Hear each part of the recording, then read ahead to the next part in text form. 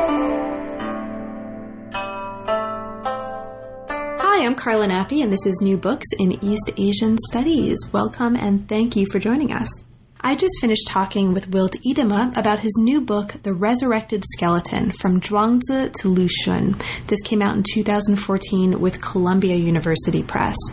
And this is a book that really works exceptionally well on a number of different levels. So on top of being just a really, really pleasurable read, it's really, really fun to read through. It's also a really satisfying scholarly resource, and is going to make what I think is going to be a really, really successful resource for teaching as well, and you'll hear about the latter toward the end of the interview. Now, it's a book that takes us through the emergence and transformation of a particular motif through a number of different narrative genres. So very, very broadly speaking, and you'll hear much more specific details in the course of the conversation, it's a story it's a motif that traces Master Zhuang, Zhuangzi, as he comes across a skeleton or a skull on the side of the road and resurrects it. And there's lots of different manifestations and versions of this and ways of retelling what happens afterwards, why it happens that way over the course of the stories in the book. So it's really, really useful, not just as a way to trace this particular story, but also it's useful because Wilt takes us into the different genres, right? The different prose and verse genres and dramatic genres that this story is told in, and kind of gives us a glimpse into what the nature and the particular use of that specific genre does to transform the nature of the story, really the way it's told and what's told and how it's told. So it's really, really interesting. It's also really kind of hilariously funny at some points of the book, and I highly recommend it. So it was such a pleasure to talk with Wilt about this. I had a lot of fun, not just reading the book, but also talking with him, and I hope you also enjoy the conversation. So enjoy the book, enjoy the conversation, and thank you, as always, for listening. I'm here today to talk with Wilt Idema about his new book, The Resurrected Skeleton. Welcome to New Books in East Asian Studies, Wilt, and thanks so much for talking with me today, for writing such a great book, and also for navigating the difference in our time zones. It's really a pleasure to have you here, and I'm really looking forward to it. Well, it's a pleasure talking to you. So, Wilt, could you start us off by saying just a little bit about your background, and specifically, how did you come to work on Chinese literature and the study of Chinese literature? Well, when I was in high school, I didn't want to become a high school teacher, but I wanted to do something with language, culture. Mm-hmm. And so I ended up choosing Chinese as my major, and I studied in a European context, which means that if you decide to study Chinese, you go to a Chinese department and all your classes are in Chinese. Mm-hmm. But this was in Leiden, so this was the European phonological tradition that first you learn to read, hopefully you learn to speak, and eventually, once you have worked on the language for a number of years, you will choose a field. Now, in my case, I hesitated between literature, what I liked, and sociology, what I liked too. And I first started out as somebody working on contemporary China. But because of a sudden opening of the department, I switched after a few years of working on contemporary China to teaching classical Chinese and Chinese literature. And I've been happy ever after. Great. So the book that we're talking about today collects and translates and also introduces a series of texts that embody the development of the story of Master Zhuang. And we'll talk about that story in a bit, I'm sure. There are, in addition to an introduction that takes us all the way to sort of 2nd century, 3rd century Rhapsodies on Skulls, the actual texts that are included and translated are 3 17th century texts, 2 short ballads from the 19th century or later, and 1 modern adaptation of this story by Lu Xun, in addition to several appendices that provide translations of a bunch of related texts. So how did you come to this particular topic? Can you situate your decision to write about this and to create a book-length object focused on this particular story and its translations within the larger scope of your work? Well, there are two elements. One is my interest in drama, and the other is my interest in popular ballads. Now, starting from my interest in drama, together with Steve West, I've done a lot of translations of Yuan Dynasty drama. And when you look at the materials we have about performance, the theater, entertainment of the period from 1100 to 1450, one of the most intriguing elements is a painting of a skeleton performing with a little skeleton puppet by a famous Song Dynasty painter. And I've used that also, that painting, for the front illustration of the book. Mm-hmm. And that painting has intrigued many people over the years.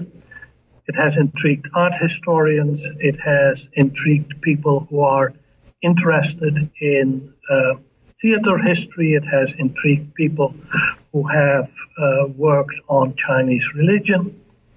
And many, many years ago, in the early 1990s, I did an article on that painting, and in that context, I looked into the various materials related to skeletons and skulls in Chinese culture.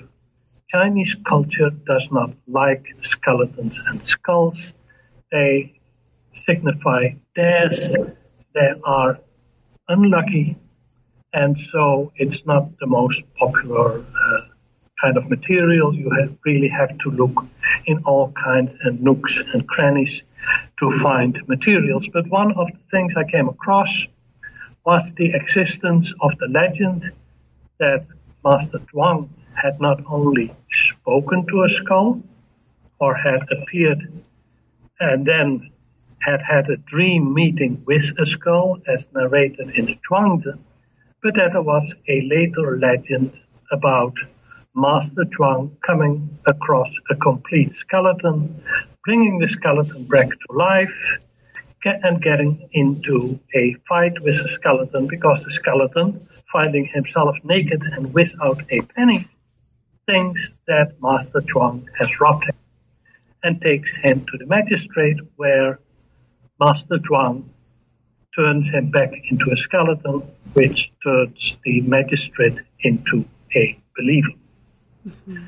Now, knowing that story existed in the 16th century version did not mean that it was easily accessible, because apparently it was not, that version had not been preserved in China, or if it had been preserved in China, it had not been reprinted. It was available in Japan. I finally got a photocopy of that text, but that was so poor that even though working on it with Professor Chun Yi from National Taiwan University did not get me very far. Mm-hmm. But I always kept interest of wanting to do something with that text. And thanks to the digitalization of rare materials, now the Chinese text of the main text I translated is available on the web in a wonderful copy from Tokyo University. And so I suddenly had a good text to work with. Mm-hmm. And that is a Taoqing.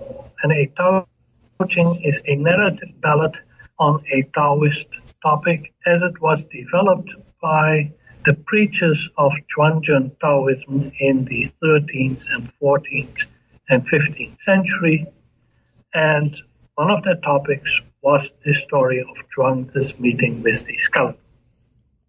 And I have been working over the last few years That's an old passion of mine on Chinese narrative ballads, the different genres.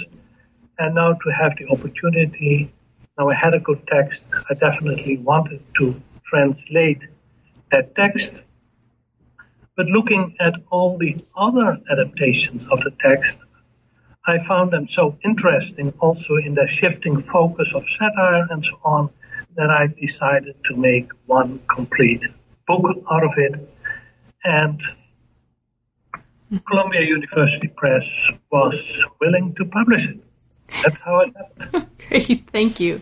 So the introduction of the book actually really helpfully introduces the basic scope of this story, of which we'll see many variations and some actually really, really funny and some really disturbing variations as we move through the book. And it also talks quite a bit about the emergence of the story in the context of the proselytizing activities of the founder of Chuanzhen Taoism, Wang Chongyang, in the 12th century. So you talk a little bit about that, and it's quite helpful, I think, for the reader to understand the use of especially songs and poems and other forms of storytelling about skeletons, and this skeleton in particular in the context of that proselytizing. But since you've already kind of gestured toward or mentioned this kind of text, the Daoqing text, and this in fact forms the first chapter of the book, let's get directly to that. So the first chapter of the book introduces us to two examples of this kind of text, and this text that you translate as a kind of sentiments of the way, Daoqing text. And the first one is easily, I think, the longest text in the book, and it's the kind of our introduction really to the scope of this story. This is Du Hui's text, Master Zhuang Sighs Over the Skeleton in Northern and Southern Lyrics and Songs, and it's in two parts. Now, this is the most detailed account of the encounter with the skeleton, and frankly, its lack of gratitude once it's been reanimated. We'll talk about that. And you talk about this in the context of kind of embodying the wide circulation of this legend in the Ming. So it's unclear, as you tell us, when in the Ming this was produced, but at least by 1626, it was in wide circulation. So because you've already kind of mentioned the nature of this text, and it's quite important, can you introduce for listeners what is this kind of text, this Daoqing text, and what's important for us to understand about the form of this text in order to understand the work that it's doing for this particular version of the story? Well, in the Chinese tradition of prosymmetric storytelling that alternates between prose and verse, the equivalent of what we would call an epic tradition in the West, Daoqing is a relatively minor genre. And when you talk to specialists in Chinese literature and mention Daoqing, most of them, first of all, will think of songs. Songs that spread a message that life is short and you better prepare for life eternal as soon as possible, because otherwise you will end up as a skeleton by the roadside. Mm-hmm.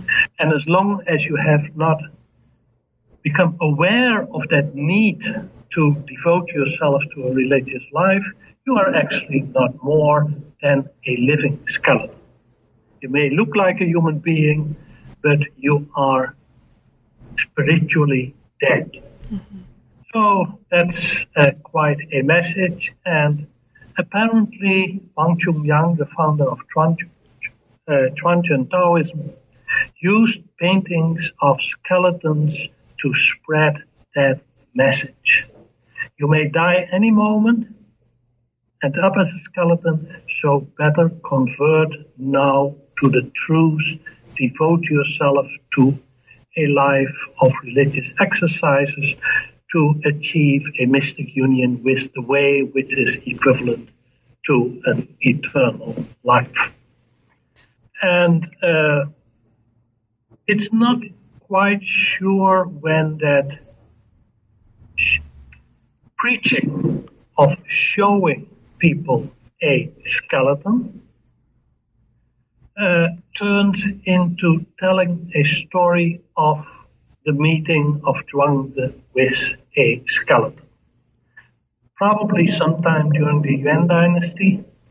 And from the beginning of the 16th century, we have long sets of songs on the theme of Zhuangzi's meeting with the skeleton, in which Zhuangzi questions the skeleton. Who are you? Mm-hmm. Are you male? Are you female? Are you a student? Are you a peasant? Are you a farmer? Are you an artisan? He goes through every possibility of social life. What kind of being were you? Mm-hmm. And I make a comparison there with the Dance of Death, where you also have, at roughly in the same time in Europe, this obsession with all types in society will have to die and will turn into skeletons. Mm-hmm. So there is a comparative element to it. Right. Now, the other interesting thing about the genre is that, yes, indeed, it started from songs, and that is still quite visible in the text. Mm-hmm. In most prosymmetric genres, the prose versions, of course, are always the same, but the first sections are in 7-syllable line verse. Mm-hmm. Long stretches of the same kind of verse. The Tao Ching contain a few passages like that, but most of the time the first passages are songs to a great variety of tunes. So in performance, this must be in a very lively type of performance, making great demands on the musical qualities, the singing qualities of the performer. You have to know all these different tunes, and you have to be able to sing them well in order to entertain your audience. Mm-hmm. So I can actually imagine this creates a particular challenge as a translator, right? I mean, the form of the text is actually, in this case, really, really interesting. It's sort of, as you mentioned, it incorporates songs, poems, prose passages, and really, like, as you're reading through, there are directions for the reader, right? Recite a poem, sing to the tune of a particular song, etc. So I can imagine that was, that presents particular kinds of challenges when you're translating something like this. Was there anything notable about, for you, the process of translating in light of this multiplicity of forms, of sort of sonic and narrative forms that are embodied in this particular text? Well, I don't know to what extent you have noticed, but I try to show it through these differences through typographical means. Right. If I have a verse passage in 7-syllable lines where every line has exactly the same length, then I try to produce a translation where every line is roughly the same length. Mm-hmm. Never is exactly the same, like in Chinese with 7 syllables, but at least I try to give it that same. Mm-hmm. Roughly the same length to each line. If you have songs where one line may have 2 syllables, the other 7, then I try to reflect that also in the shape of the translation. Again, a perfect imitation is impossible. I neglect rhyme because that would make it way too difficult. Right. And but I do hope that readers will see that if I have a number of songs to the same tune, that the basic layout of the lines, a short line, a long line, 2 short lines, another long line, a final long line, is the same. Mm-hmm. Right. And that's about all one can do. It's the languages are so different that it becomes very difficult. And of course, and that's always for a translator, you hope there is a kind of natural rhythm to what you translate when it comes to these songs and these verse passages, which even in English is notable. So thank you so much. So what I'm going to do is super quickly take us through just the bare bones, pun intended, of the story for listeners so that we can kind of talk about how this changes and varies over the course of these texts. All right, so in the first part, we have Master Zhuang setting out on the journey. He encounters a skeleton. He starts crying. He mentions dogs and crows have eaten the body. He questions the skeleton in the way that you described about its identity, its morality, its profession, and there are like 36 songs all sung to the same tune. And it's interesting to note that sequence becomes longer and longer over time. We can trace that. Really? It starts out, we have an earlier sequence which is 16 songs. We have a shorter sequence. So for every new adaptation, it's a kind of challenge to make that sequence longer. Well, that actually explains a lot. I mean, as you're reading through this as a reader, it's not just, what is your name? What is your favorite color? It's like, maybe you were a woman. And maybe if you're a woman, you did these crimes. And it sort of reads as a list of possible ways of, being immoral. I mean, it's actually quite funny in some parts of this text, but it's quite detailed, right? Here, it's really also a part where I think that the translation cries out for rhyme. So if there is somebody who has a really good facility for rhyme in English and who could do a rhymed adaptation of this, I would be delighted. Wonderful. So listeners, pay attention. If any of you are up for that, get in touch with Wilt. No, you can. Or just do it yourself. Get with me. Or maybe send you the result. Or maybe they can send you the result. Okay, so that's the first part of the text. And then there's the second part. He continues in this vein, telling the skeleton you must be caught up in a butterfly dream, talking about how wine or sex or money or rage must have ruined the skeleton. And then he feels bad. And he revives it. So he puts a cinnabar pill in its mouth. He spits water on it. It revives. He gives it underwear. So now the skeleton's alive, right? At that point, as you mentioned before, the skeleton who's now revived claims to have been a merchant on the way to the capital who was killed by a fatal disease, and he accuses Master Zhuang of stealing his belongings, his gold, his silver, his umbrella, and he drags him in front of the local magistrate. Okay. So at this point, just super quickly again, just to give listeners a sense of where we are, Zhuang proves his innocence by turning the skeleton back into a dead thing, showing the magistrate, look, I used 3 twigs to replace these missing bones. The magistrate is so impressed, he decides to leave his career and his family. He goes home to his wife, honey, you take care of the kids and the grandkids in the house. I'm out of here. He follows Master Zhuang's example, and he sings at the end of the text and speaks about how awesome life is after he leaves home. Okay, so this is like this is the longest text, but there's also a shorter version of this that's quite different, right? It's much shorter, it's much simpler, and in this version, the skeleton sings a bunch of songs while he's pleading his case, and the story here really kind of changes. Could you talk a little bit about that, about kind of, for you, some of the most interesting ways? The first version is an independent text, which I don't know whether it's the original version, whether Mr. Tu Hui put out a revised version, but it's an independent text, basically book length. I think the translation runs to about 90 pages or something like that. In Chinese, it was a nice little booklet.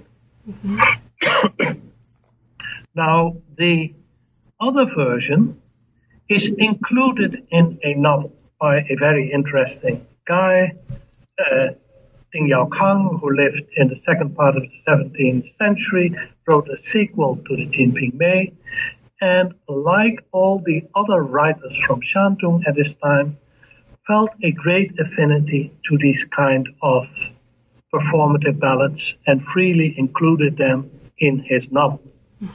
And so he provides a description of somebody performing this novel and then cites enough of the story to be a coherent whole. Probably he based himself not exactly onto Hui's version, but on an earlier source they both shared. But anyway, he takes indeed a different take on it, because in the first version, the skeleton is not given any songs of him own. He is just bad. He should be grateful for being revived, but no, when he is revived, he immediately wants money, and he is a typical greedy human being once again. Now, in the other version, he is allowed to make his case also before the judge, and what he does is claiming that Master Zhuang is not the goody he claims to be, but is actually a evil wizard who commits all kind of black magic, etc., etc. Like really bad stuff, like stealing the gallbladders and hearts of little kids to make drugs out of them. Right? Like yes, that's all what people say about these evil Taoist masters who promise you life eternal by all kind of black magic and terrible medicines. Right. So this is that's a fascinating version of the story, but we get many, many more versions of the story, and it just keeps on getting more and more interesting and complicated. So in the second chapter, you take us into a play from the late Ming, and this is Wang Yinglin's Free and Easy Roaming. So this is a play that's written in a dramatic form, and the rendering of this story is quite different from what we saw above in the first two versions. So here, Master Zhuang's acolyte, who's translated as Acco Light, like first name Acco, second name Light, which I love. Well, it reproduces a little Chinese word game.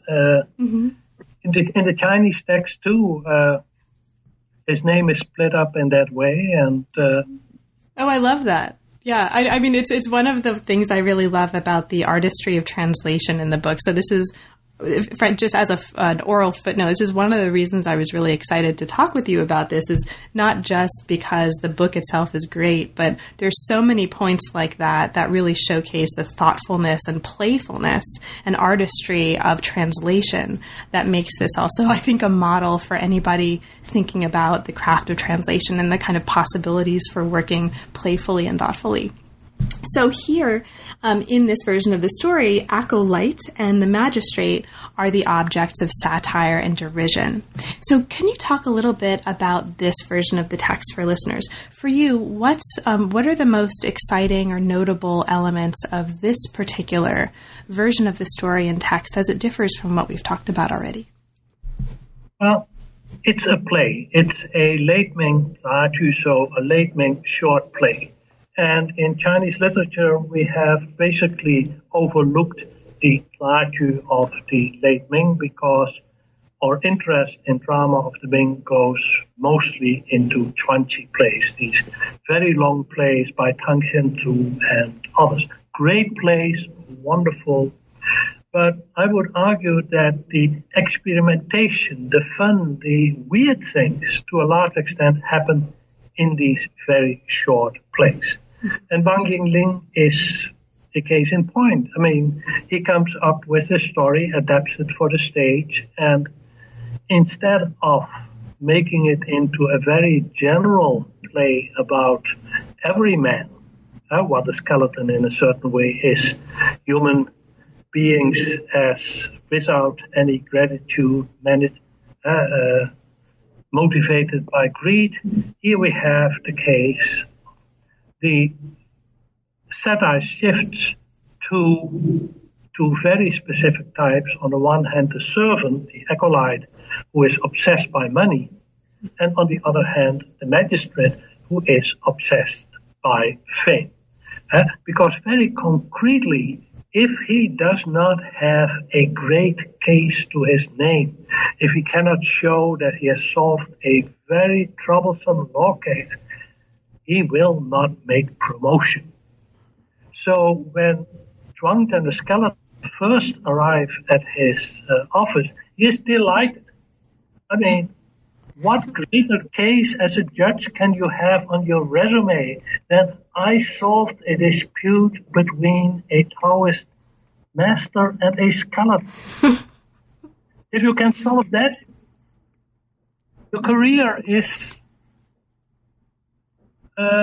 complete. You will make promotion upon promotion. Mm-hmm. And then, of course, the outcome is quite different, because eventually both the acolyte and the servant and the magistrate become both servants of Master Zhuang, but then engage him in a philosophical discussion about his own Taoism. Is eternal life really that great? And they end up convincing Master Zhuang that actually, well, perhaps Buddhist emptiness is a higher ideal to pursue than a eternal life. Mm-hmm.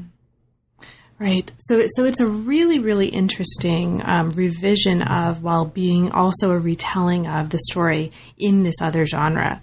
And this just continues to get more and more interesting and more complicated, actually, as we move into the book.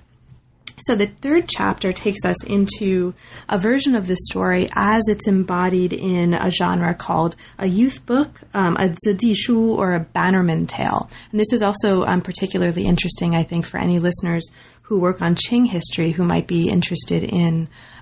There's a kind of genre of Manchu language work on stories that were transmitted in bannerman tales. So this is a particularly interesting moment in terms of Qing Manchu literature, or the ways that this might speak to a different field, right, of Manchu literature here.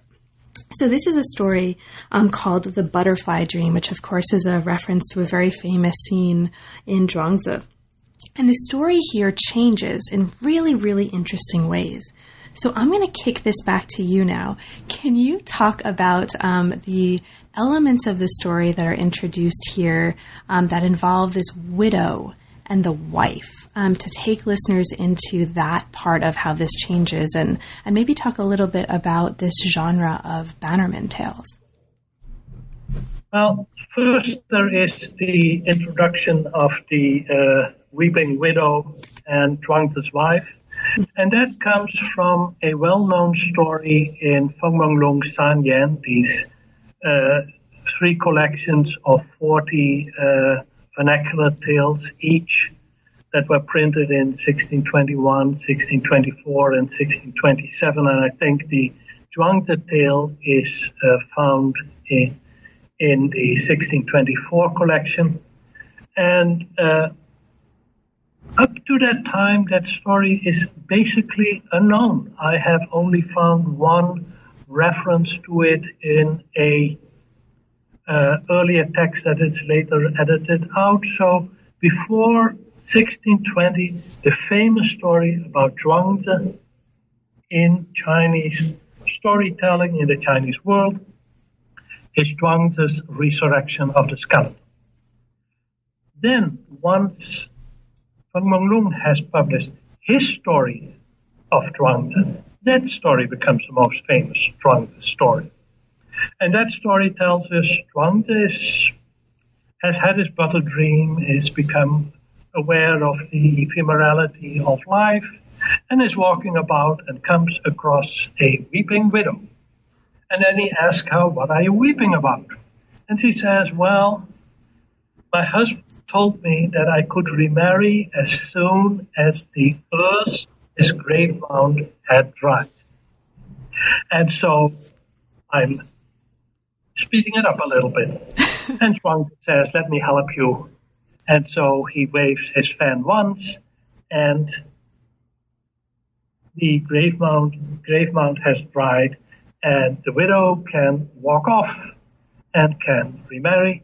And then he comes home back to his wife, tells the story to his wife, and he says, "What a lascivious woman!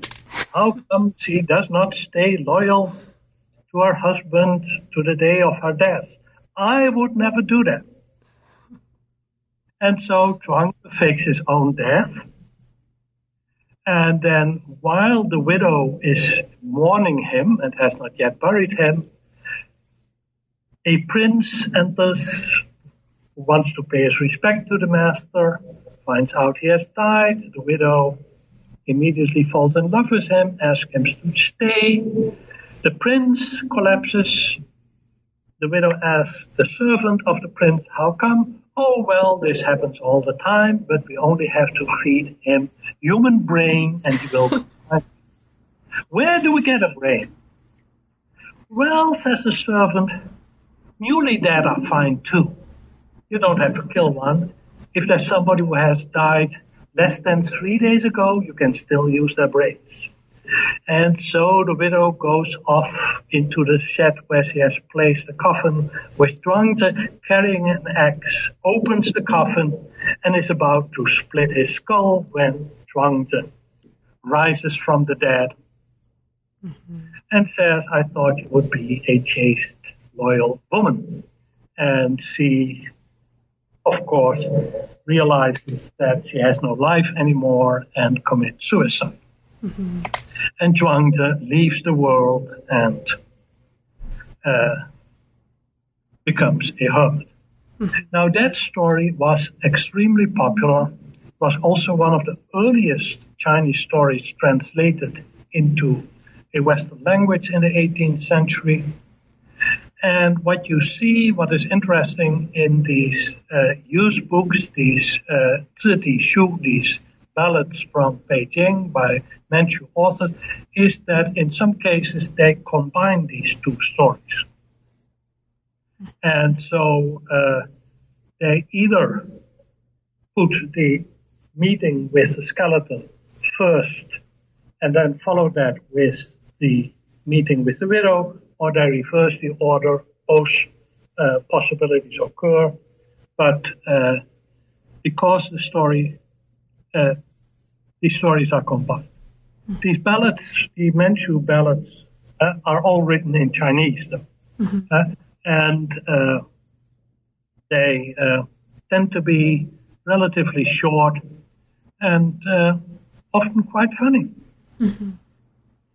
Yeah, I mean, this is fascinating. There are also Manchu language ballads that are written based on some of what seem like they might be the same stories coming from these Chinese language Bannerman tales. So it's a really, I think, interesting opportunity to kind of... Well, I once did a translation of the Zhi Shu on the story of Mengjiang Lu, and that comes with a partial Manchu translation. But I'm afraid it's a translation of the Chinese. It's not the other way around. Right. And so there is one famous Zhi Shu that is partly in Manchu, partly in Chinese, about a rural Manchu who has moved to the city and wants to eat crab. And what my own personal take on that specific Zhi Shu is that it's making fun of rural Manchu whose command of Chinese is not enough. And so speak in this weird mixture of Chinese and Manchu. Oh, that's great. Mark Elliott did a English translation of that text. Great. So this story, so thank you. Thanks for talking about that. So this story, or this version of the story that incorporates this, the wife who becomes or the widow, and then the wife and the brains and all that sort of stuff. We see that also in a different genre, or we see a kind of version of that or retelling of that in the next chapter. And this is a chapter that looks at the genre of a precious scroll, or a baozhuan. So the precious scroll of Master Zhuang's Butterfly Dream and Skeleton is meant, or this genre as you describe it here, is meant, at least in part, to appeal to women in particular. And we see that actually playing out in terms of the structure of the story and the way it unfolds. So can you talk maybe a little bit about this genre for listeners and about sort of the nature of this particular text. So I think you mentioned that this is a scroll that's only known from the collection of or a manuscript that's only known from the collection of the Library of the Institute for Chinese Literature of the Academy of Social Sciences in Beijing, right? So what's up with this genre, and can you talk a little bit about this manuscript? Well, finding Zhuangzi in Baojuan is a little bit weird because Baojuan precious scrolls originate as Buddhist storytelling. And there's a little bit of debate about when it originated. Is it the 12th century? Is it the 13th century? Is it the 14th century? What is the first precious scroll? But from the very beginning, we have on the one hand a kind of a vernacularized ritual text, and on the other hand, pious stories told by monks and nuns to convert lay people, especially apparently women. Because one of our earlier sources for descriptions of performances of precious scroll is the 16th century novel Tin Ping Mei, The Plum and the Golden Vase, and there it's Simon Ching's wife. When she is bored, she asks for nuns to tell these, to perform these precious scrolls. Mm-hmm. And precious scrolls have remained popular in China well into the 20th century, and there are regions of China, especially the Wu dialect area around Suzhou, where even today precious scrolls are still widely performed. And yes, they seem to appeal often more to women than to men. But the story should, in principle, have a good moral, and of course, originally, it's a Buddhist genre, so the stories are about Guan Yin, are about Mu Lian, and so on. So to find the story of Zhuangzi's meeting with a skeleton, which is the archetypical example of Taoist storytelling in the genre of Baojuan, of precious scrolls, is already a little bit remarkable. The other thing which is remarkable about this text is that, yes, it tells a story about Zhuangzi's meeting with the skeleton, but it also tells the conversion of the magistrate, but it then follows the text with what originally was an independent text which had been revealed by spirit writing, by a completely different deity. And it first has a long section about morality for man, and then has a long section about morality for women. So it ends with how should women behave. And the interesting thing is that whereas in the earlier text, the magistrate leaves the family, the message is now very much saintliness, holiness is achieved by living a moral life in society. So there's absolutely no need to break with your family, to go away. Just be a father, just be a husband, just be a wife, just be a mother in a good moral way, and that is your basic requirement to achieve a good life, a long life, to get a good rebirth in the holy Western paradise of Amitabha, which is equivalent to a life eternal.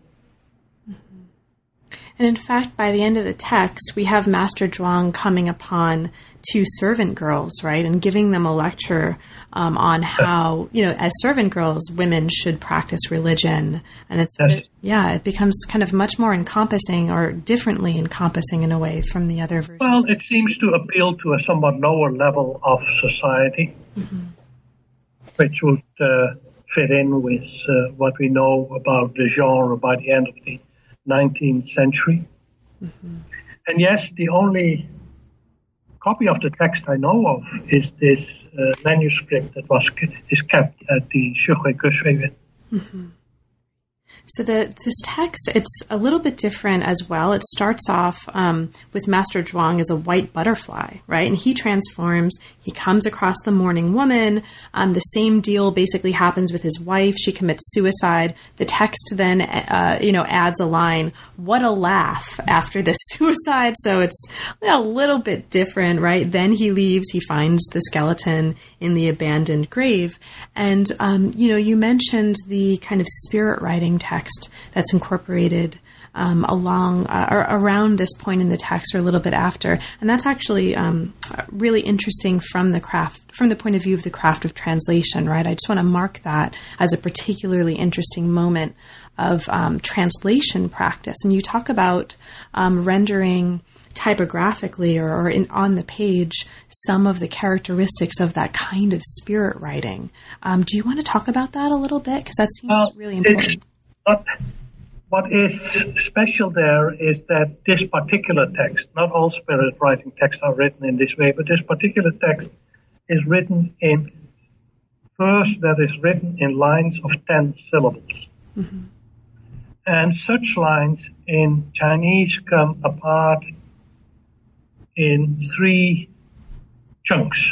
There's a first chunk of 3 characters, there's another chunk of 3 characters, and there's a final section of 4 characters. And that caesura is very, very sharp. And so rather than running these lines into, at times, quite long lines, I decided to cut them up in 3 sublines. So you can see on the page that subdivision of this long line into 3 short lines, 3 syllables, 3 syllables, 4 syllables.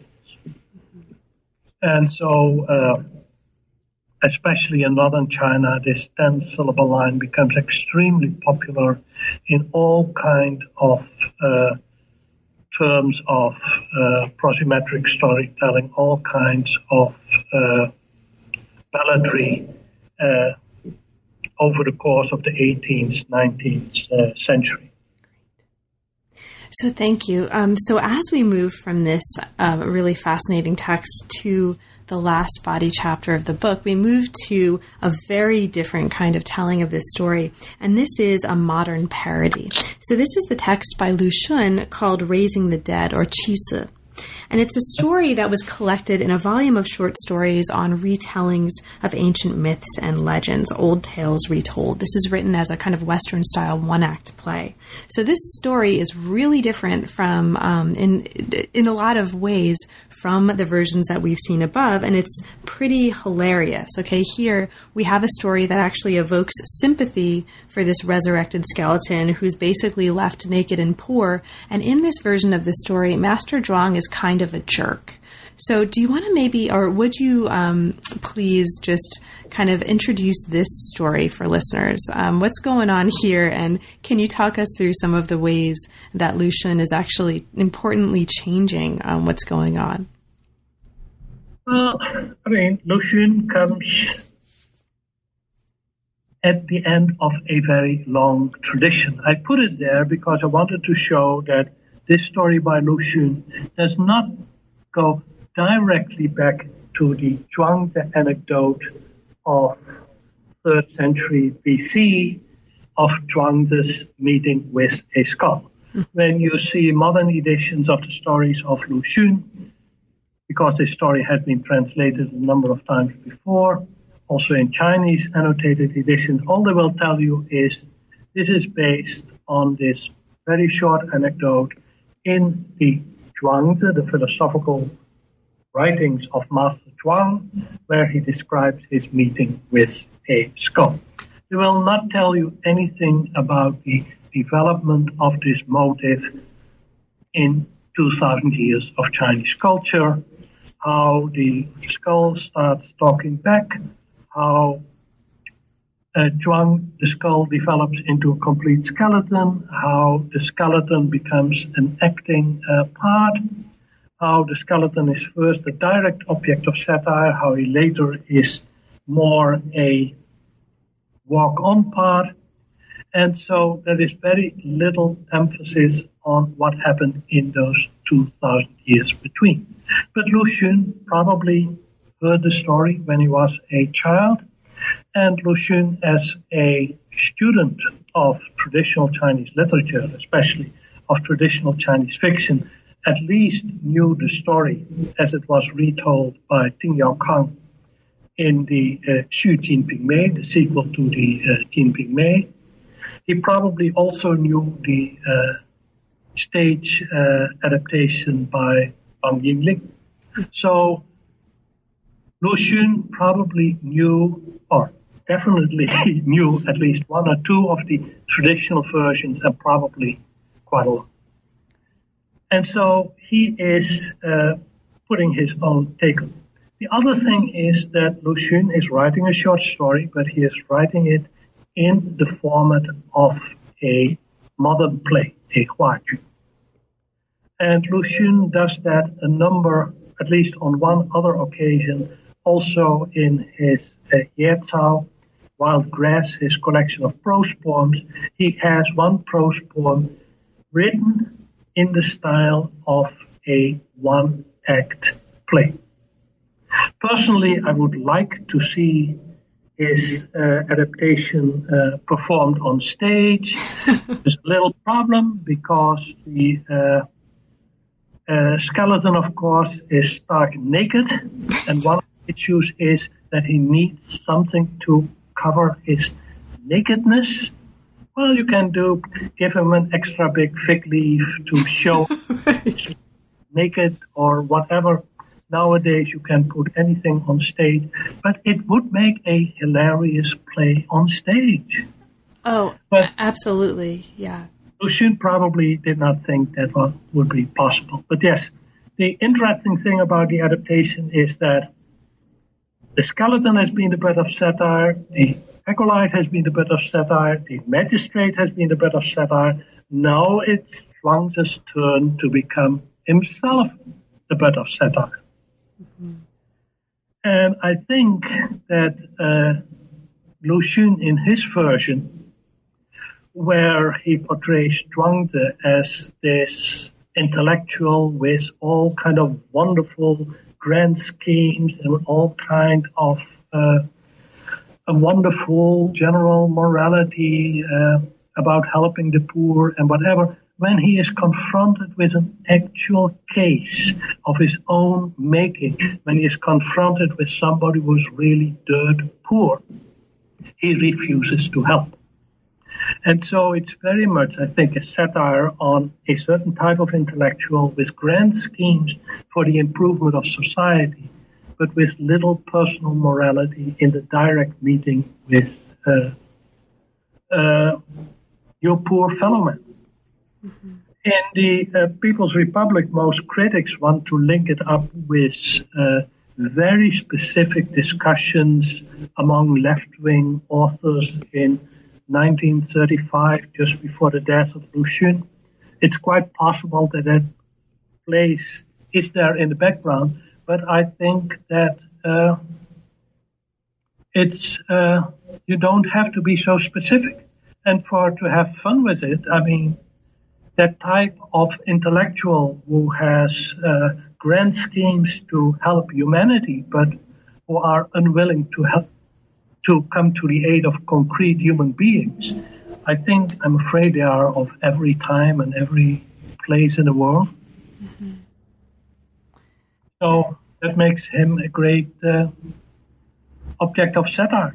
I also like the walk-on part of Confucius, because I think the policeman who comes onto the scene, Zhuangzi, for whatever reason, carries a police whistle. So he can call up a policeman to help him out. And the policeman tries to be helpful, but eventually sides with authority. Right. I mean, so for listeners, and I absolutely hope listeners get a copy of the book and read this, because it's really hilarious. We have, Master Zhuang's kind of a jerk. He basically, for anyone not as familiar perhaps with the Chinese literary tradition, but more familiar with a kind of dramatic tradition in other languages, he almost becomes a kind of Faustian character in the tradition of Marlowe, right? He summons this master of fate to turn the skeleton into a living person, right? We have this kind of... And he's warned, don't do it.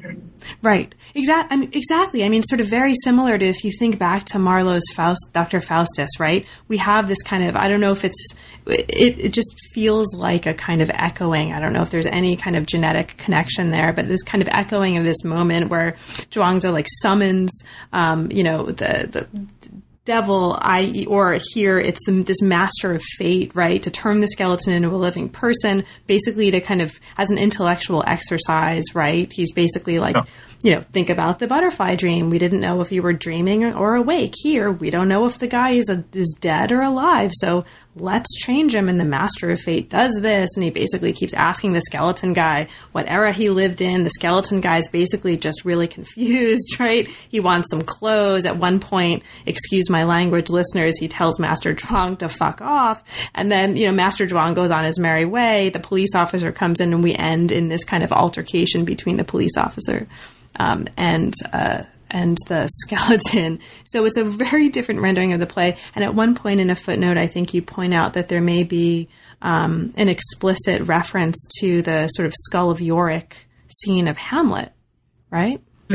Yes, there is a reference to famous plays, foreign plays, which probably refers to Hamlet because that's the great skull scene, of course, in the Western literature. I mean, that moment, just again for listeners who might be interested in using this text not just as a scholarly reference and a reference for just kind of pleasurable reading, but also as a teaching tool, that chapter in particular might be a really interesting chapter to excerpt and use in a kind of world literature or global literature course, right? Sort of looking at. And of course, I mean, for people who are interested in a comparative aspect, I did not know this. I was innocent.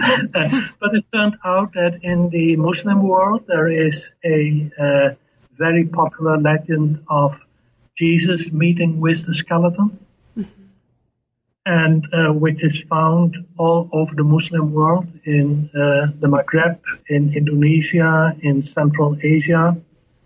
And there it turns out that the skull that is brought back to life was a great king once upon a time. So this theme of the meeting of a philosopher, a teacher, with a skull who is going to teach him the truth is quite universal, apparently, throughout Eurasia. That would make a great course, wouldn't it? Have you ever taught a course like that? No, I haven't. Someone should. Listeners, listen up. Someone should teach that course. And now you have this great... I think I like that you brought out that it's really a hilarious thing. We tend to teach Chinese literature too often as if everything is serious, as if there's nothing to laugh about. But, I mean, certainly Lu Xun in this little story, which may have been the last one he ever wrote, is having a great time. Well, thank you so much for making the time to talk with me about this and for delaying dinner and all that sort of stuff. So there's a ton of material in the book, obviously, that we didn't have a chance to talk about. Is there anything in particular before we come to our close that we didn't have a chance to talk about, but that you'd like to mention for listeners? Well, the biggest thing, of course, with every author is buy that book. You will make me happy. You will make the publisher happy. And in this time and age, publishers of this kind of materials need every support they can get. It's publishing, academic publishing, and certainly this kind of translations. I mean, they are not going to sell thousands upon thousands of copies. So I hope that people will indeed not only use it, but also buy it. Great. So now that the book is out, and congratulations, I think it's clear that it's really a wonderful book on many, many levels. What's next for you? Is there anything that's currently inspiring you, and what are you working on now? Well, the book I'm actually working on right now is a collection of precious scrolls from Western Council. And I've been working on various genres, various topics in prosymetric literature because you may know that I also wrote a chapter on prosymetric literature in the Cambridge History of China. When we are dealing with Chinese literature of the Ming and Qing dynasty, we usually tend to focus on fiction and drama. That's great, but fiction and drama we focus on are the fiction and drama that were loved by literati. We nowadays are also focusing on poetry by women.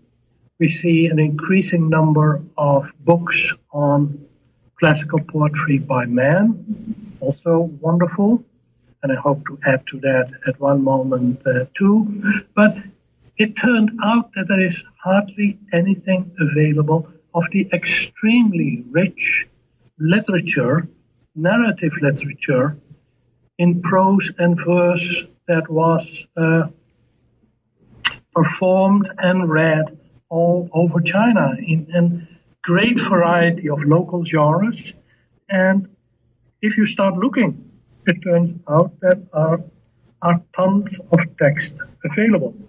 And the great thing is that nowadays in China too, especially since China has discovered the intangible cultural heritage mantra, that the status of many of these genres has been greatly raised, that local governments are investing money in collecting and publishing these materials to show how rich their local intangible cultural heritage is. And so I have been working on translations. I sometimes focusing on a specific genre like the Zihua, on materials in women's script, sometimes focusing on a specific story like Mengjiang or Yangshan Po and Juying Tai or The White Snake. And I suppose this will be one of the last projects in that. At this moment, I'm working on precious scrolls from one particular part from China. And it's a collection of 1 long, 5 shorter texts, which will contain 2 animal fables, 1 story about a local female deity, the immortal maiden equal to heaven, and 1 text about somebody describing the terrible famine that struck the Northwest from 1927 to 1930 and how they survived while other people around them died. Wow. So it will be a quite varied collection. Well, I'm trying to finish that up right now. Well, good luck. Best of luck with that. That sounds fabulous, and we'll look forward to reading that as well. But in the meantime, thank you so much for making time to talk with me today, and congratulations on the book. It's really been a pleasure. Well, thank you for this interview. You've been listening to New Books in East Asian Studies. Thanks for joining us, and we'll see you next time.